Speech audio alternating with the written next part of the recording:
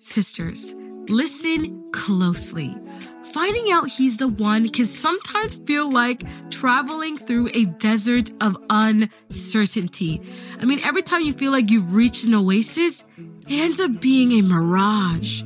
As your resident sister and friend, here are 5 common red flags that you need to steer clear away from. First up, if he's asking for your phone number straight off the bat, but not your dad's, well, that's a major red flag waving in your face. Next, if he's hitting you up with texts and calls late at night, you better believe he's not serious, and chances are he won't respect your boundaries. Watch out for those put-downs disguised as sarcastic banters. The ones that make you the butt of the joke? It's time to show him the door. And if he's more interested in hearing himself talk than listening to what you have to say, girl, that's a sign you need to run in the opposite direction. And let's not forget the classic line, "My ex was crazy." Yeah, right. If he's mouthing his ex left and right, chances are he's the one with the issues. And those are just the obvious red flags. Let's help you uncover what's really hiding underneath the surface with Vibe Check, the ultimate prompt card game for meaningful connections. Crafted with deep respect for Islamic traditions, Vibe Check goes beyond the surface, allowing you to discover the essence of your potential life partner's faith, character, and aspirations. With 8 thoughtfully crafted categories and 135 thought-provoking questions, Vibe Check ensures a comprehensive understanding of your potential spouse, from values and ambitions to personal quirks and preferences. Skip the surface-level discussions and dive straight into what truly matters. Visit our website, www.thedigitalsisterhood.com now, and take the first step towards finding your righteous partner. Your journey to marital bliss begins here.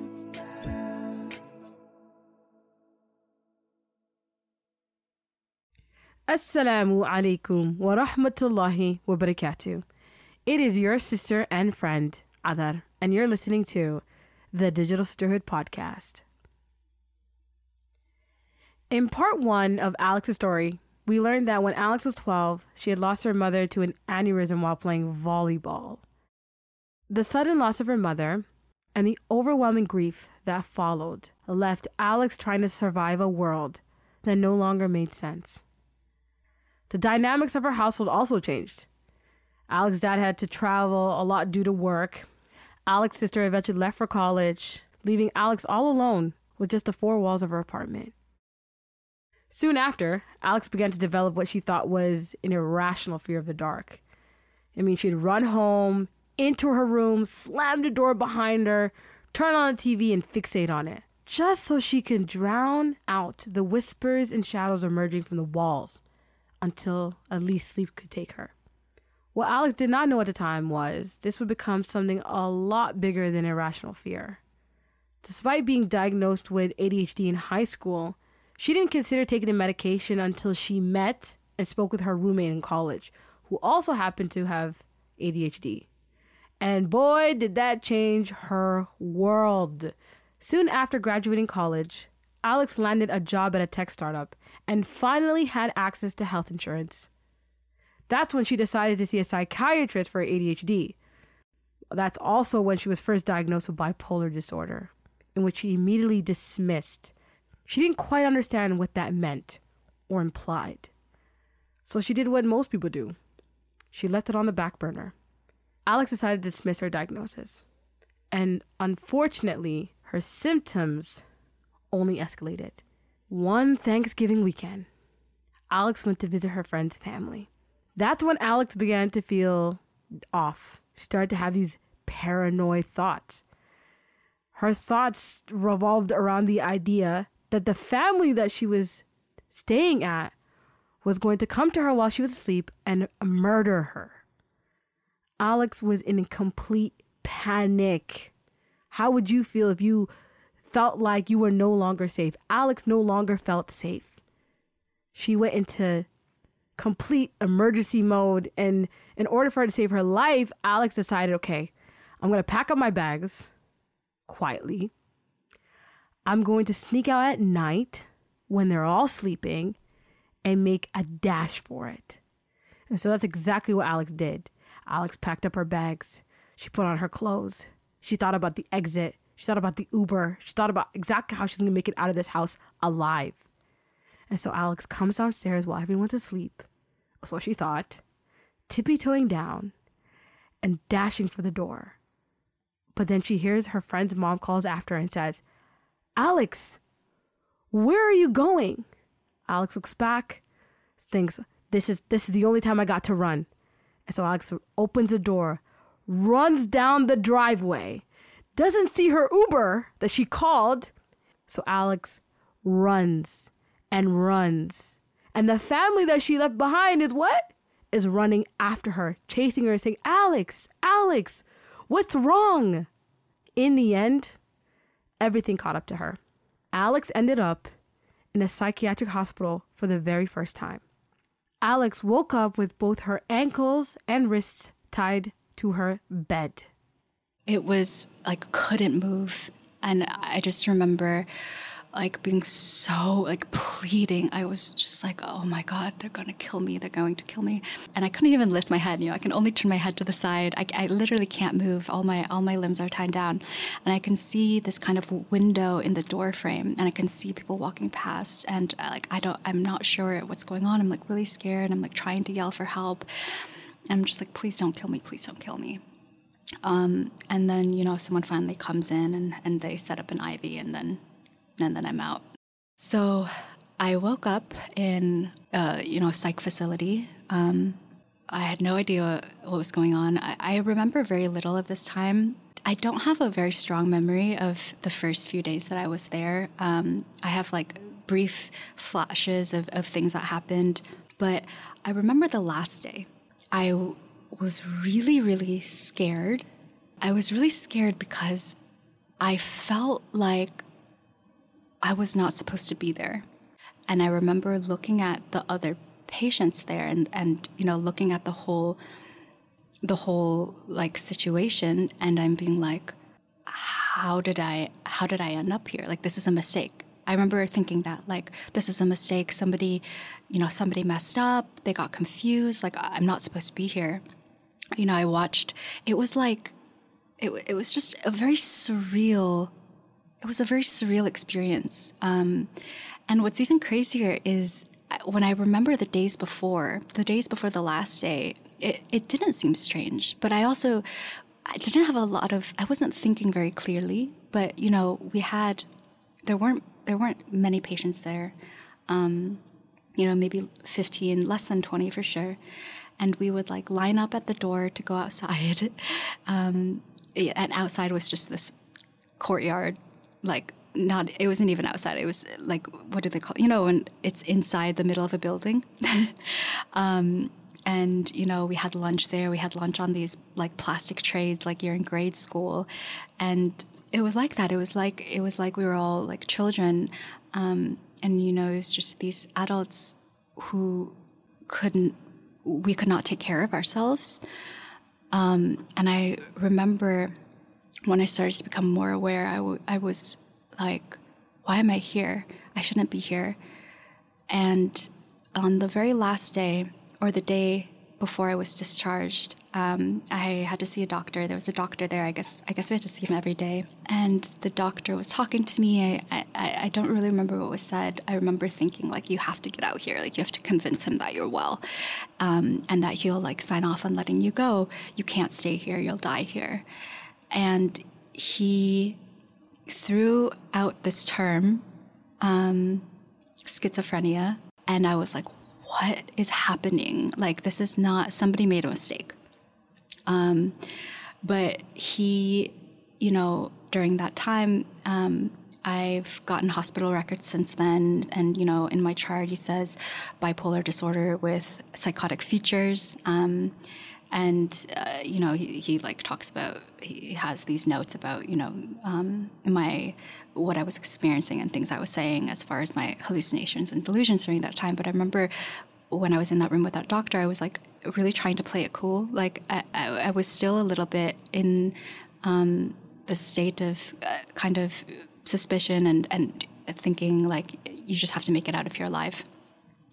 I was trying to play it cool, but when he said this, I was like really unnerved. Unfortunately, this wasn't the end of Alex's troubles. The aftermath of the hospitalization was much worse. I mean, the whole thing was a traumatizing experience. But at the very least, at the end of it, at the end of this really dark tunnel, at least her family knew this time. They knew that Alex just wasn't just a screw-up who didn't try hard enough, right?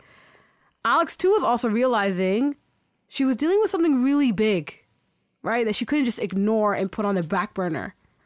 Although the news of Alex's illness didn't necessarily change the dynamic of the conversation she would have with her dad and sister. I mean, like, where do you even have this? How do you even have a conversation like this if you weren't having conversations? So, like, where do you even begin? The one thing that they all agreed on, at least, was that Alex needed to take this seriously. Alex knew her delusions were delusions. She knew it. She knew what she was seeing and what she was believing was all wrong. But a part of her wanted to believe them.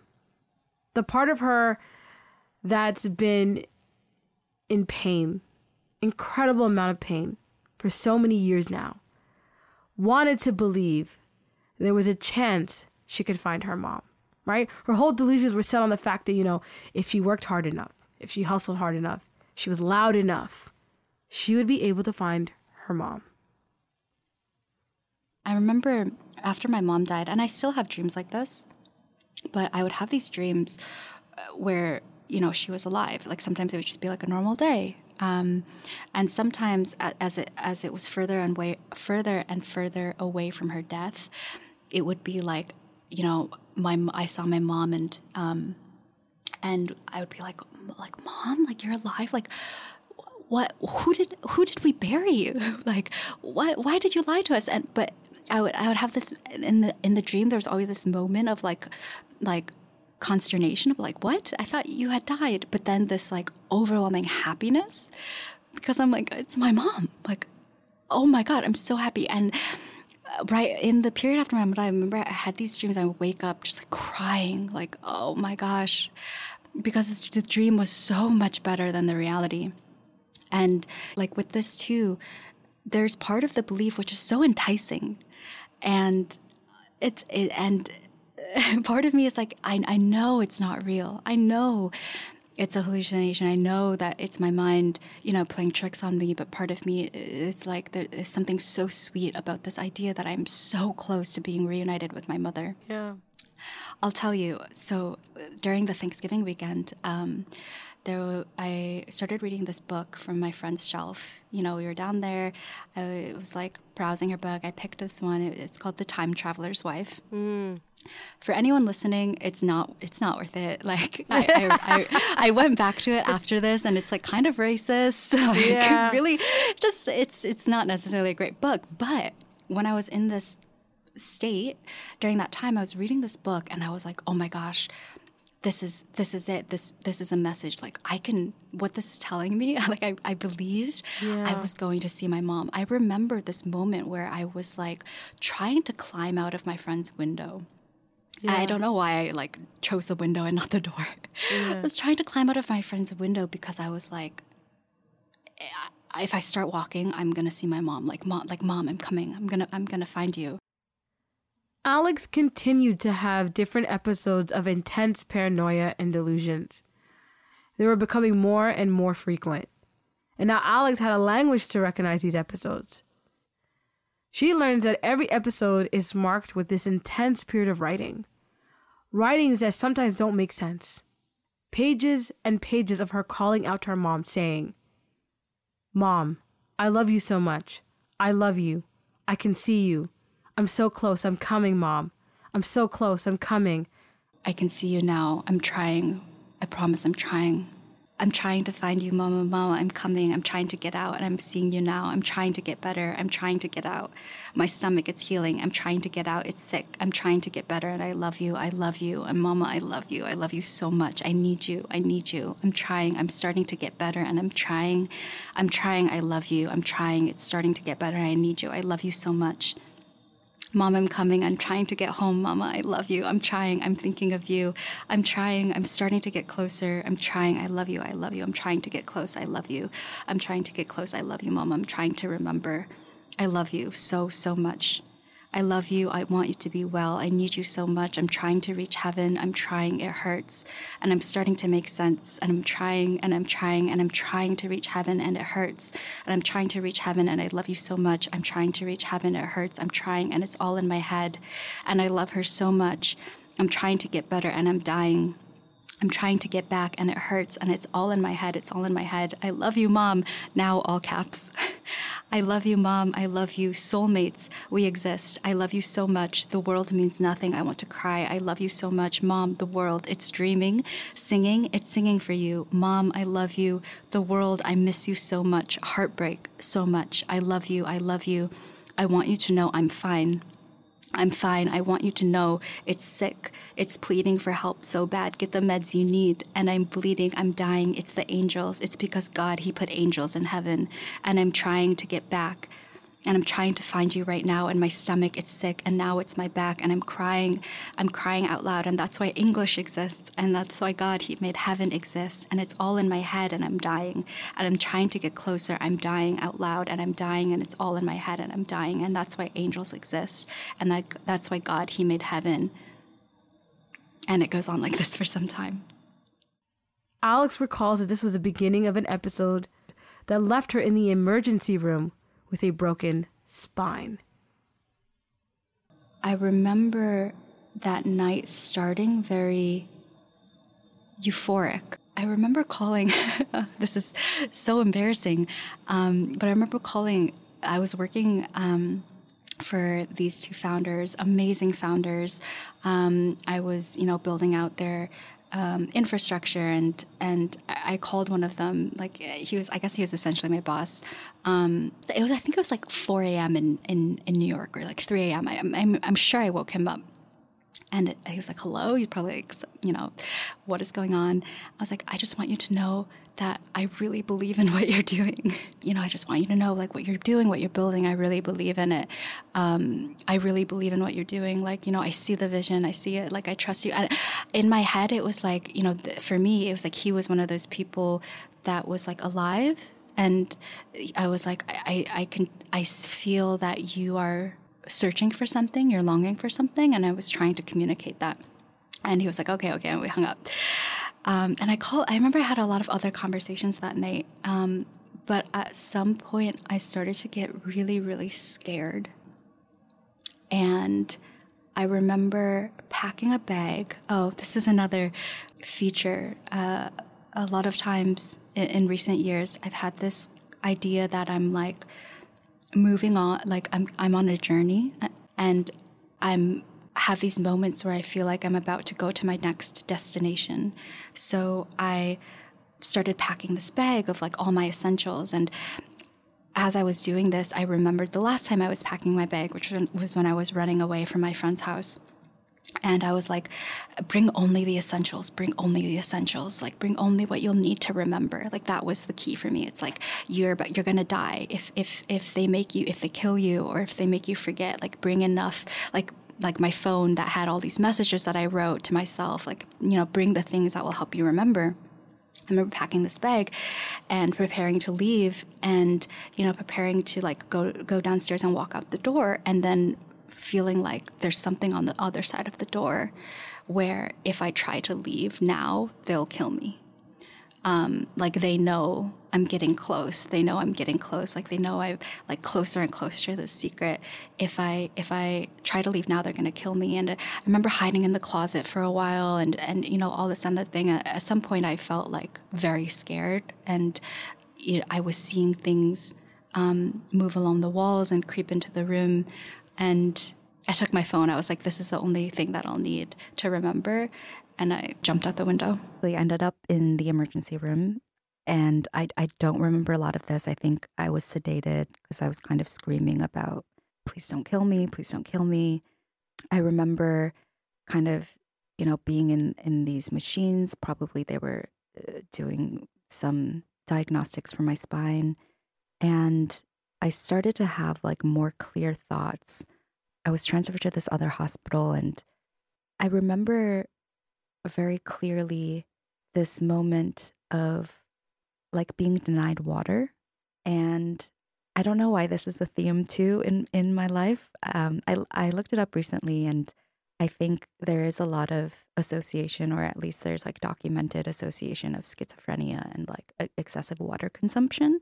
As I've started to become more serious about accepting my diagnosis and kind of looking at literature and other people's stories about dealing with bipolar disorder and dealing with schizoaffective disorder, it's been really scary in a way, but it's also been very relieving to see things like, oh, wow, this explains like the water obsession. Like that's not just a random thing in my life, but that's like something that's maybe associated with my diagnosis. Like normally I drink like 7 to 8 liters of water a day. And everyone who knows me is just astounded and confused by this obsession. But I remember very clearly in the hospital, they wouldn't let me drink water. I think maybe they hadn't decided if I was going into surgery. And there was a nurse who was kind of with me 24/7 throughout the time that I was hospitalized the second time. And I remember when they rotated nurses, I was thinking in my head at that time, I was still thinking like, I need to get out of the hospital.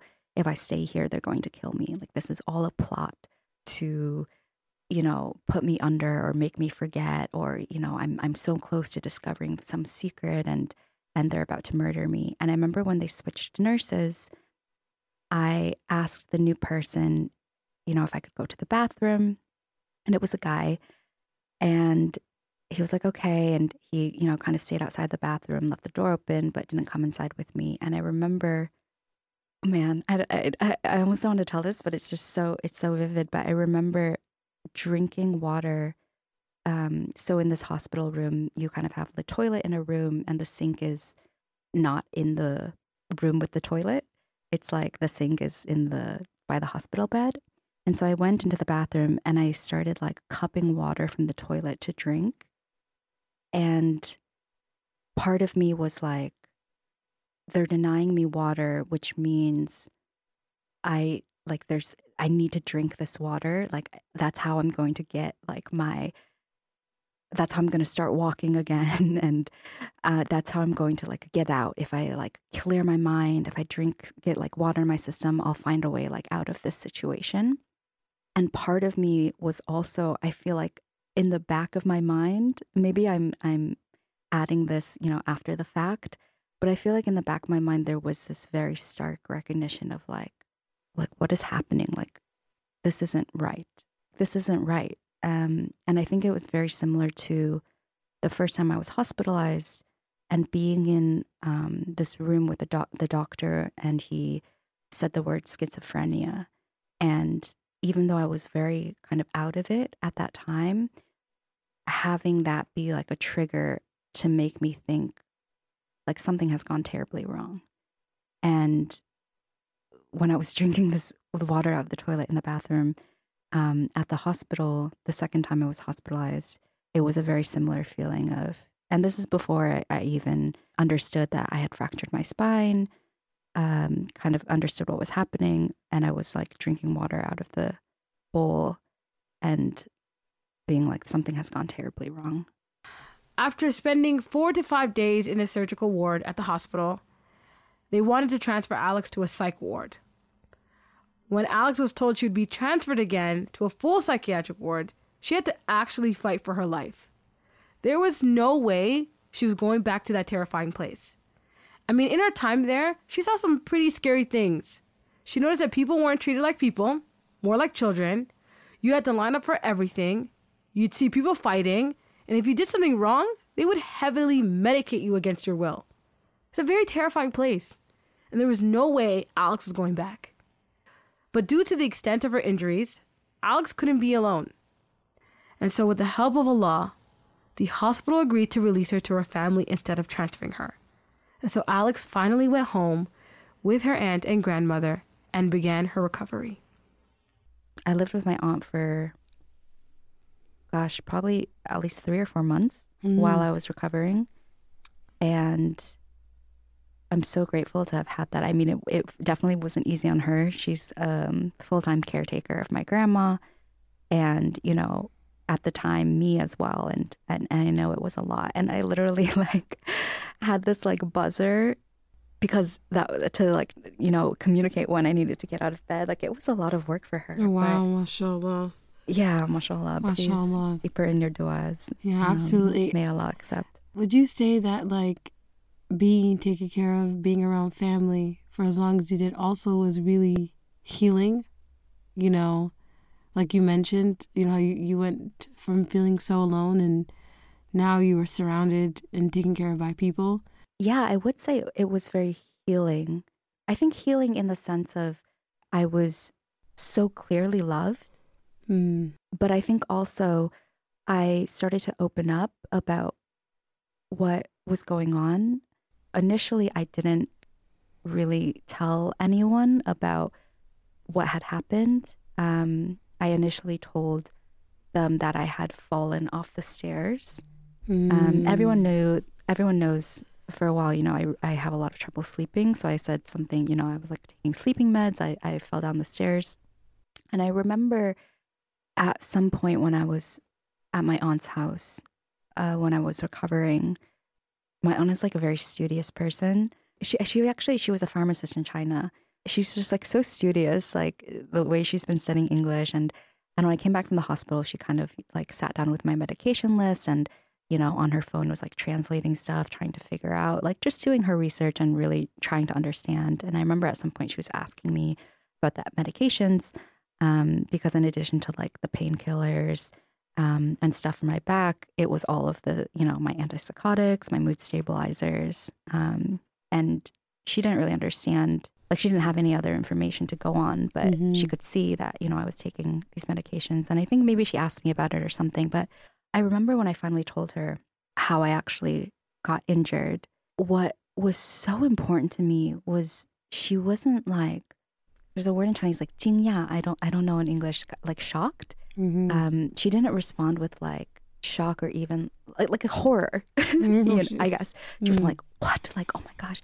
But she was like really, really calm and she was like, And I think for a long time I had this assumption about my own family that they wouldn't really understand mental illness. And I told you, you know, early on when I was in high school, the times that I would see my dad, he'd always talk about, you know, his childhood and kind of how hard life was.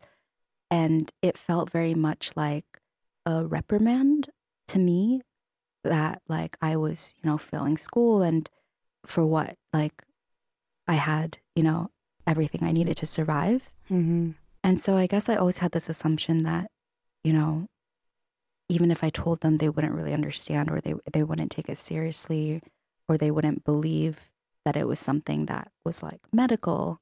But my aunt was like, she was just so, her response was just so loving, very loving and accepting. And that was huge for me. I think my own acceptance of my diagnosis is very new. And I think being able to talk about it has really changed how I feel about it, has made me feel like, okay, this is something that it's okay to admit, and not even admit, but like accept that this is real and this is what I'm experiencing. You know, for a long time, I was diagnosed with bipolar disorder so long ago. And for years, I just didn't think of it. I just felt like I had kind of made a decision that it was a mistake and it didn't apply to me. And then only very, very recently, I feel like I've started to become more serious about things. I told my sister for the first time, like 2 weeks ago. Really? Yeah. You told your sister 2 weeks ago? How did that go? She asked me about it. I don't think I would have volunteered it otherwise, but she asked to know more because I think, you know, for her and for my dad and for a lot of people in my family, it's like a hard thing to hide. But they also didn't totally know what was going on. And when I talked to my sister and I told her kind of more clearly and more plainly what had happened, she was also very not just accepting, but almost like relieved. I think she was happy to have a framework for understanding. I think, she also, like my aunt, just wanted to learn more about bipolar disorder and psychosis and ADHD. And I think similarly to me, having kind of a framework for understanding some of the behaviors that I exhibited over the years was really helpful for her. I read a book recently.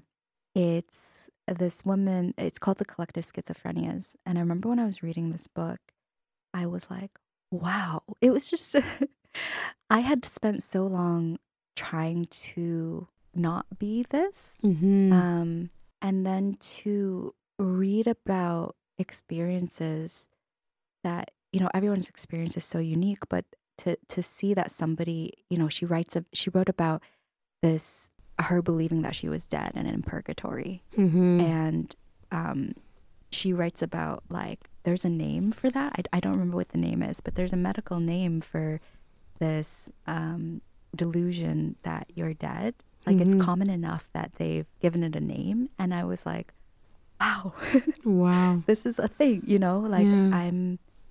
I will say I'm still very much in the journey. What was your spiritual journey in all of this? What role did it play? That's a really good question. So I mean, for almost my whole life, I've felt myself to be a deeply, have deep faith and conviction. I don't think there have really been periods where that has wavered. I think even, in high school and college when things were really hard, part of the reason why I struggled so much is I felt like it was never a question for me that God loved me. It was never a question that, he has a plan. But it was always so hard for me to know that he loves me and he has a plan and feel like I'm very far away from it, to feel like I'm failing. That's what I felt a lot, that like I was failing my relationship with God. I was failing, his plan for me because I was having such a hard time. But I think what has made my mental illness a bit complex is because I myself am, I'm a very religious person. So a lot of the stuff that I believe, a lot of the delusions and the hallucinations that I experience inevitably are influenced by my actual thoughts and beliefs. And that has been really, I think that has been one of the hardest parts, being able to talk about this and being able to share with others. One of the most difficult things, a Muslim might struggle with is tawakkul, having trust, even when they don't understand, why. You might be testing something, you just don't understand why this or why this circumstance. But sometimes, Allah has not burdened us with knowing why. He just wants us to be patient. And he does that obviously out of his kindness. Sometimes the why it might be just too much of a burden to know.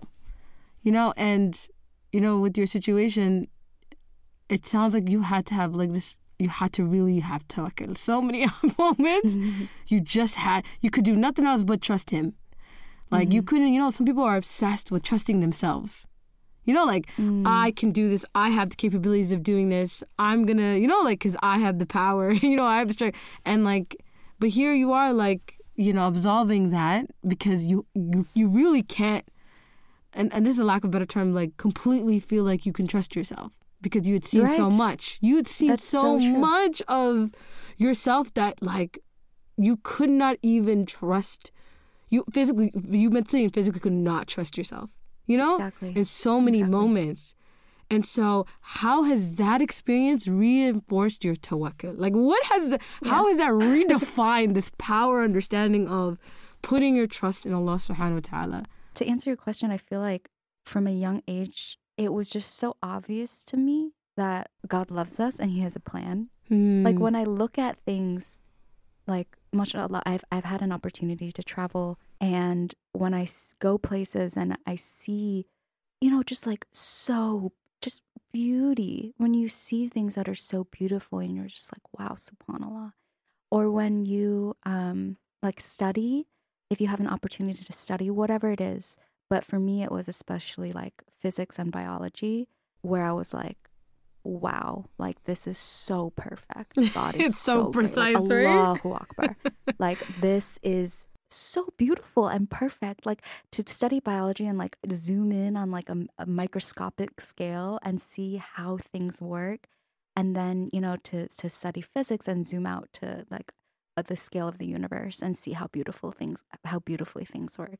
To study things from like cell regeneration to like gravity, you're just like, I don't know how people can like study, and I don't know if people do. Like I really feel like everyone who's learning these things must just be so in awe. Like it's so awe-inspiring. And so for me, I feel very, I don't know if emotional is the right word. I feel very emotional about God. Like I feel I feel it very deep in my heart. Mm-hmm. You know what I wanted to say. It's interesting. I feel like Allah tested you with something, but He also gave you something to have. Yes. Yeah. Like it's so fascinating. It's like He tested you with something like this, but He didn't leave you just for you to figure it out. Right. Exactly. So exactly. Is it perhaps that we all could be tested with something, but that Allah also gave us a thing to withstand that test? Like yeah. I mean, I think Allah provides endlessly. Yeah. And right, I think maybe what you're getting at, and maybe what took me a while to accept in myself. I feel like for me the journey was much more like self-acceptance than trusting in what Allah has decreed for me. And I think part of that is recognizing, like Allah makes no mistakes. Absolutely. Even for me, like this pain that I'm dealing with, there is purpose behind it. And it's okay that I don't totally understand it. And it's okay if I have questions. I think that took me a long time. I feel like for a long time I was fighting with myself, or, kind of like fighting with acceptance of like fighting with my own experience. And I think now just hearing you talk about this, it feels very much like, part of that fight too is realizing like God makes no mistakes, and this too is intentional. Like whatever He has planned for me, like I will meet it. I think what you said about like accepting is like accepting that we will never know, even a fraction of what Allah knows is huge. And I think for me, that was always something that I accepted very easily, looking out at the world. And I've always loved those passages where, Allah tells us, like, you will not understand this, or there are things that you do not know. And for me, it was always very easy to accept that outwardly, like seeing things in the world and knowing, like, I'm not going to understand why this happens or like why this exists, but I'm going to accept and trust Allah. But it was very difficult to do that internally and to accept, like, I don't know why I was created like this, and I think in a lesser sense that people probably have that thought all the time of like, why do I have this habit or that, or, a disposition towards something versus another thing. But like you said, it's so beautiful, and like just how Allah tests us and how what that experience is meant to do for us. I think it's completely miraculous, Alex, that people can be tested and then be close to Allah. Like you see the things that people get tested with, like the most heartbreaking things. Yeah. And it's only brought them close to Allah. That's like sometimes it blows my mind, But Allah intended that, wants that for them, and He's guided them, to that conviction. What reminds, listening to you, one thing I know is absolutely for sure. When people say those who struggle with mental health, they always say, like, some people might think it's a reflection of their weakness of faith. And your story is a proof that that's not the truth. Right? Because that's terrible that people say that. Yeah, yeah. So, and then people think this, right? And you see it too, because like they'll say, oh, like if you're depressed, read more Quran, right? Yeah. Pray more Salah, go to the masjid more. That your mental illness is a direct reflection of your iman. And it's interesting because us talking about how your entire experience, even from down to delusions, was about Allah. It was always about Allah. Like as you mentioned, you've always been thinking about Allah subhanahu wa ta'ala. And to everybody that thinks that way, that doesn't even make any sense. You know what I mean? SubhanAllah. And because it excludes a lot of people from that conversation, because it's not true. It's absolutely really not true. Does. And I hope that people can, I mean, I'm really hopeful. I see a lot of, Muslims doing a lot of work in this area. And I hope that people can, find their work and their, what they have to say on this topic, because I think it's really important for people to hear that they're not like bad Muslims. Yeah, please. For whatever it may be that they're dealing with. And I think, alhamdulillah, in this year, there are a lot of, teachers and leaders who are a lot more accepting and open to have these conversations, which I'm really happy about. I think one thing that I remind myself to do a lot is I'll be making dua, and then I'll remind myself to pray istikhara instead. I'll be making dua for something that I really want, and then as I'm making dua, I'll remind myself, actually remember to qualify, if this is good for me, bring me near it. If it's not, if it's not, keep it away from me. And I think a lot of times, we pray istikhara when we have a decision to make or when we're at a crossroads. But for me, I find, this prayer very, very beautiful, because it's a constant reminder that, we want things, or we may want things that are not good for us or are good for us in this life, but not the next. And, there are examples of ways in which Allah curses people with money in this life, and other things that we may think, are good for us, but, will lead to devastation in the akhirah. So, oh my God, that's deep. It's so interesting that you bring up istikhara, Alex. The whole element of istikhara is that you are going to Allah with the understanding of, I don't know. Exactly. I actually don't know anything. Not just the understanding of I don't know, but the trust that Allah knows best. SubhanAllah, it's a mixture of both. It's I don't know, and I trust Allah knows. And I prefer what Allah prefers. It's I don't prefer what I want.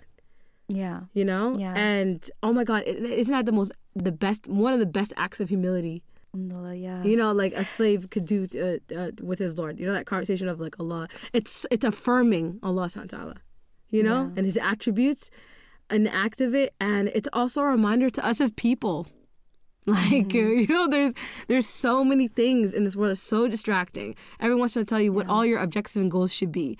Even all the way down to us believing I know what's wrong with me. I know what's going on, And it's bro, there are things that you can't even say. SubhanAllah is so kind that even when you're struggling to make a dua that you don't even know what to say. You don't even know. You're so tired. You don't even know what to say. And Allah knows what you want to say. SubhanAllah, that's Allah subhanahu wa ta'ala. Allah is closer to us in our juggler, but He knows us. He hears it. He understands what's in our chests. You know what I'm saying? And sometimes I struggle, Alex, with knowing myself. Sometimes I don't even know what I intended. I get confused. Sometimes I don't know if anybody's ever experienced this, but sometimes I get confused of, did I intend this for Allah or did I intend this otherwise? I can't or you tell. Find yourself in the middle of a situation and you're my God. How did I end up here? No, sometimes what was I going for? Sometimes it stresses me out because you so desperately want it to be for Allah's sake, but you can't tell.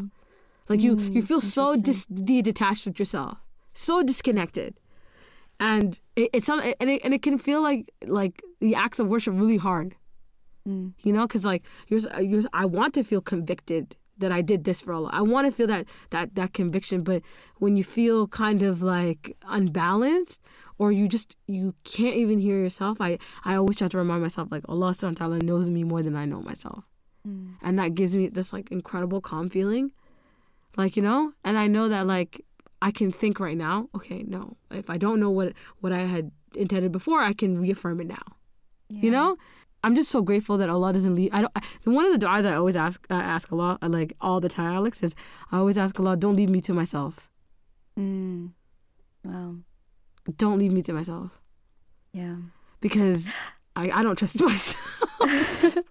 Yeah. I don't trust it's it. Trust and it's faith and it's hard. Yeah. I'm the type of person, like anyone who spends time with me, like knows I really like planning. Like I just like to like, you know, before I go to sleep, know what I'm going to do tomorrow. Like it's also like I'm really ADD. So if I don't have a plan, like I don't know what to do. Yeah. And so I like to like plan things out. And like I've gotten to the point where I don't really plan further than like, you know, maybe a few months. Because I don't know what's going to change. And a lot of it is really scary. Like I think my life is a little bit different from, you know, maybe a lot of our peers because I am very unattached. But a lot of it is really scary. Like one thing that I think about a lot, not a lot, but one thing that I think about is like what's going to happen when I'm older. I think this is something that scares me a lot of like, at what point, or will there be a point where I can no longer take care of myself? Like in, you know, not even 30, and there have been periods where I was unable to take care of myself. What will it look like in 10 years or 20 years? And I think something else that like I've been thinking about a lot too is, will I be able to have a family? Is that something that is like okay for me? I don't know why I got into this topic, except to say, I feel like I don't want people to hear this and feel like, you know, I'm not scared or I don't have doubts. I think I have a lot of questions, you know, about what the future holds, but I have a lot of hope. Yeah. Alex, you're truly just remarkable.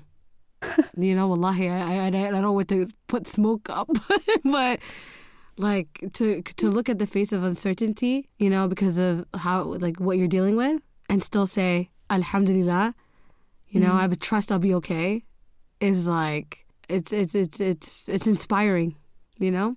Makes me look at like, because everybody knows what it feels like to feel uncertain about their future. Some people struggle with this so much, they get really sad.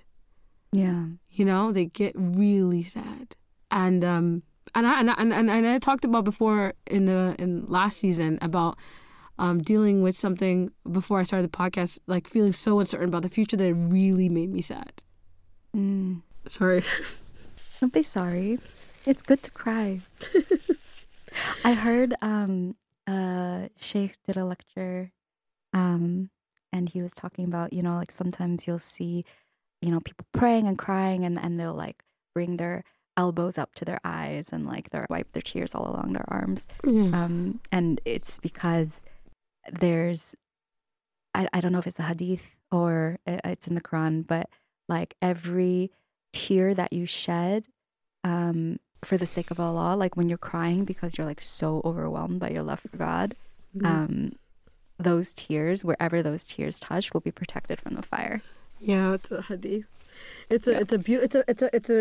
That's why, you know, crying is really encouraged in Islam. Yeah, like that openness and like, you know, stuff like that. It's just, I'm just great, and my crying isn't sad. I'm grateful because I'm not sad anymore. You know what I'm saying? Like I'm not sad anymore, and not only am I not sad, but I learned something from that experience. You know, I learned that like, you know, don't be in despair, because you'll regret it. Because you'll come out of it, and you'll be like, I wish I would have been patient better, you know. And so I keep telling myself I'm ready for the next hardship because I'm gonna bear that patience better than I did last time. You know, that's how I'm gonna show my gratitude to Allah subhanahu wa ta'ala, because, you know, the way that He takes you out of darkness into a light is truly like, you know, it's the most incredible moment. And like, and I also learned like feeling like even in your darkest times, if you're remembering Allah and you're reflecting and you're drawing close to Him, there's a lamp, there's a light on. So you're not in full darkness actually, you know? And that lamp can feel very comforting. All of a sudden darkness doesn't feel dark anymore, it just feels cozy. You know, and you just want to sit there more. You're like, okay, I can chill here actually for a bit, you know? It feels warm in here, you know, and it feels nice, and darkness doesn't feel the way that it was feeling before because of this lamp. It's a really nice, bright yellow lamp that just makes you feel like you're in your room, you know, and that light, you know, yeah. Yeah, I think remembering too that there's a light within yourself, and being able to polish, you know, that mirror within yourself to the point where even in total darkness, you yourself can be the light. Okay, I'm going to ask you the big question. Which out of the 99 names of Allah subhanahu wa ta'ala resonates with your story most? Oh my gosh. What I love about the names of Allah is the fact that you can be a better person just by like remembering his names. Because, you know, when you remember that Allah is the most merciful, you yourself like can embody part of that mercy and can act, you know, be more merciful in your life. When you remember like he's all hearing, you can, you know, listen better to those around you and imbue some of those qualities. I have never been asked that question about embodied my experience. I'm not sure. There's a lot of love very deeply. So yeah, mashallah. You know, there's a lot of names of Allah I would add to your story. Honestly, so many. I think you talked about Allah in so many different ways. I want to hear yours. Well, I loved. What I was thinking about was Al-Wali. Yeah, Al-Wali, and that one is like it's like the protecting friend, the supporter. Like I feel like when I listen to your story, I feel like Allah is your friend. You know, and a good friend has your back even when you're shaking it. You know, like you're not like even when you're, you know, it's like having this quiet like supporter, you know. Yeah. And I feel like Allah subhanahu wa ta'ala was this quiet supporter in your life. Yeah. You know what I was thinking the other day? I was reading this verse, and you know there are a lot of verses in the Quran where it's like, you know, Allah knows, sees and hears all things. He's all knowing. And we kind of like read those verses a lot, or I feel like a lot of times they're presented to kind of not scare us, but remind us of like, you know, do good deeds.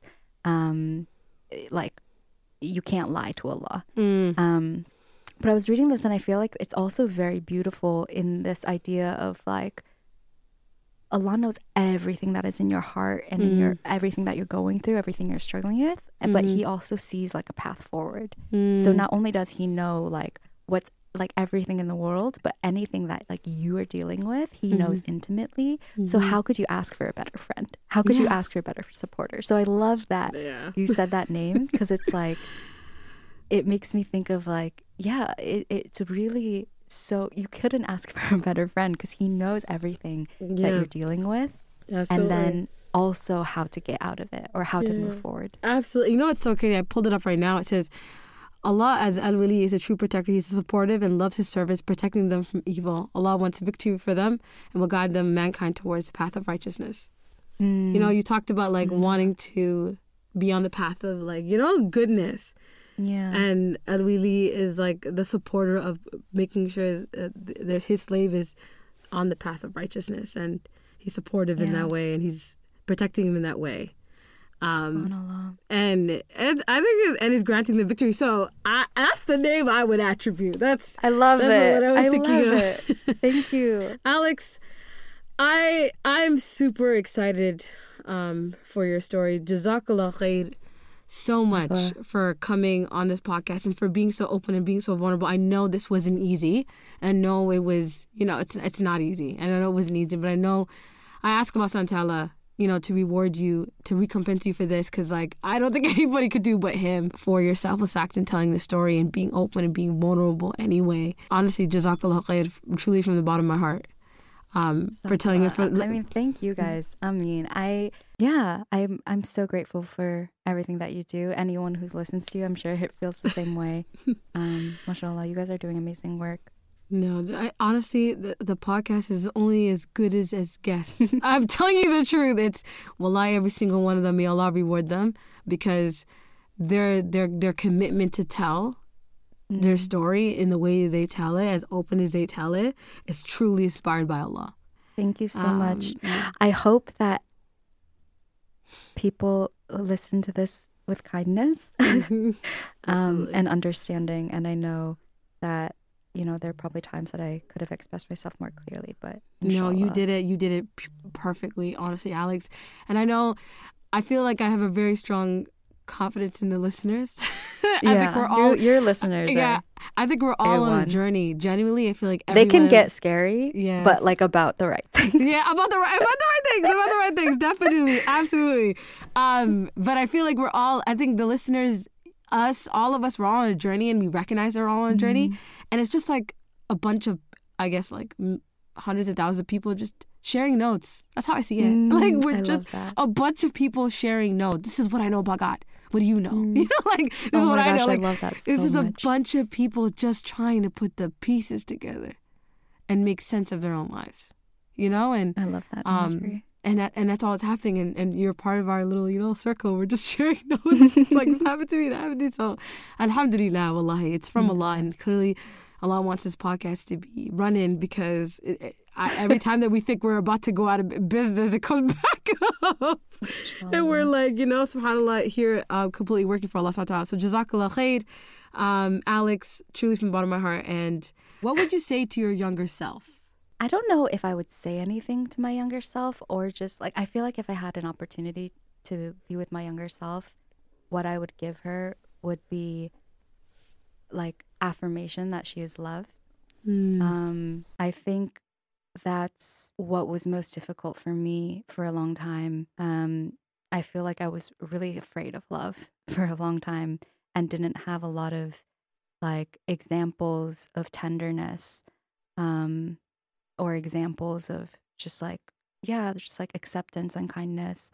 And I think, alhamdulillah, you know, in my life now, I've been working on my relationships with my father, with my sister.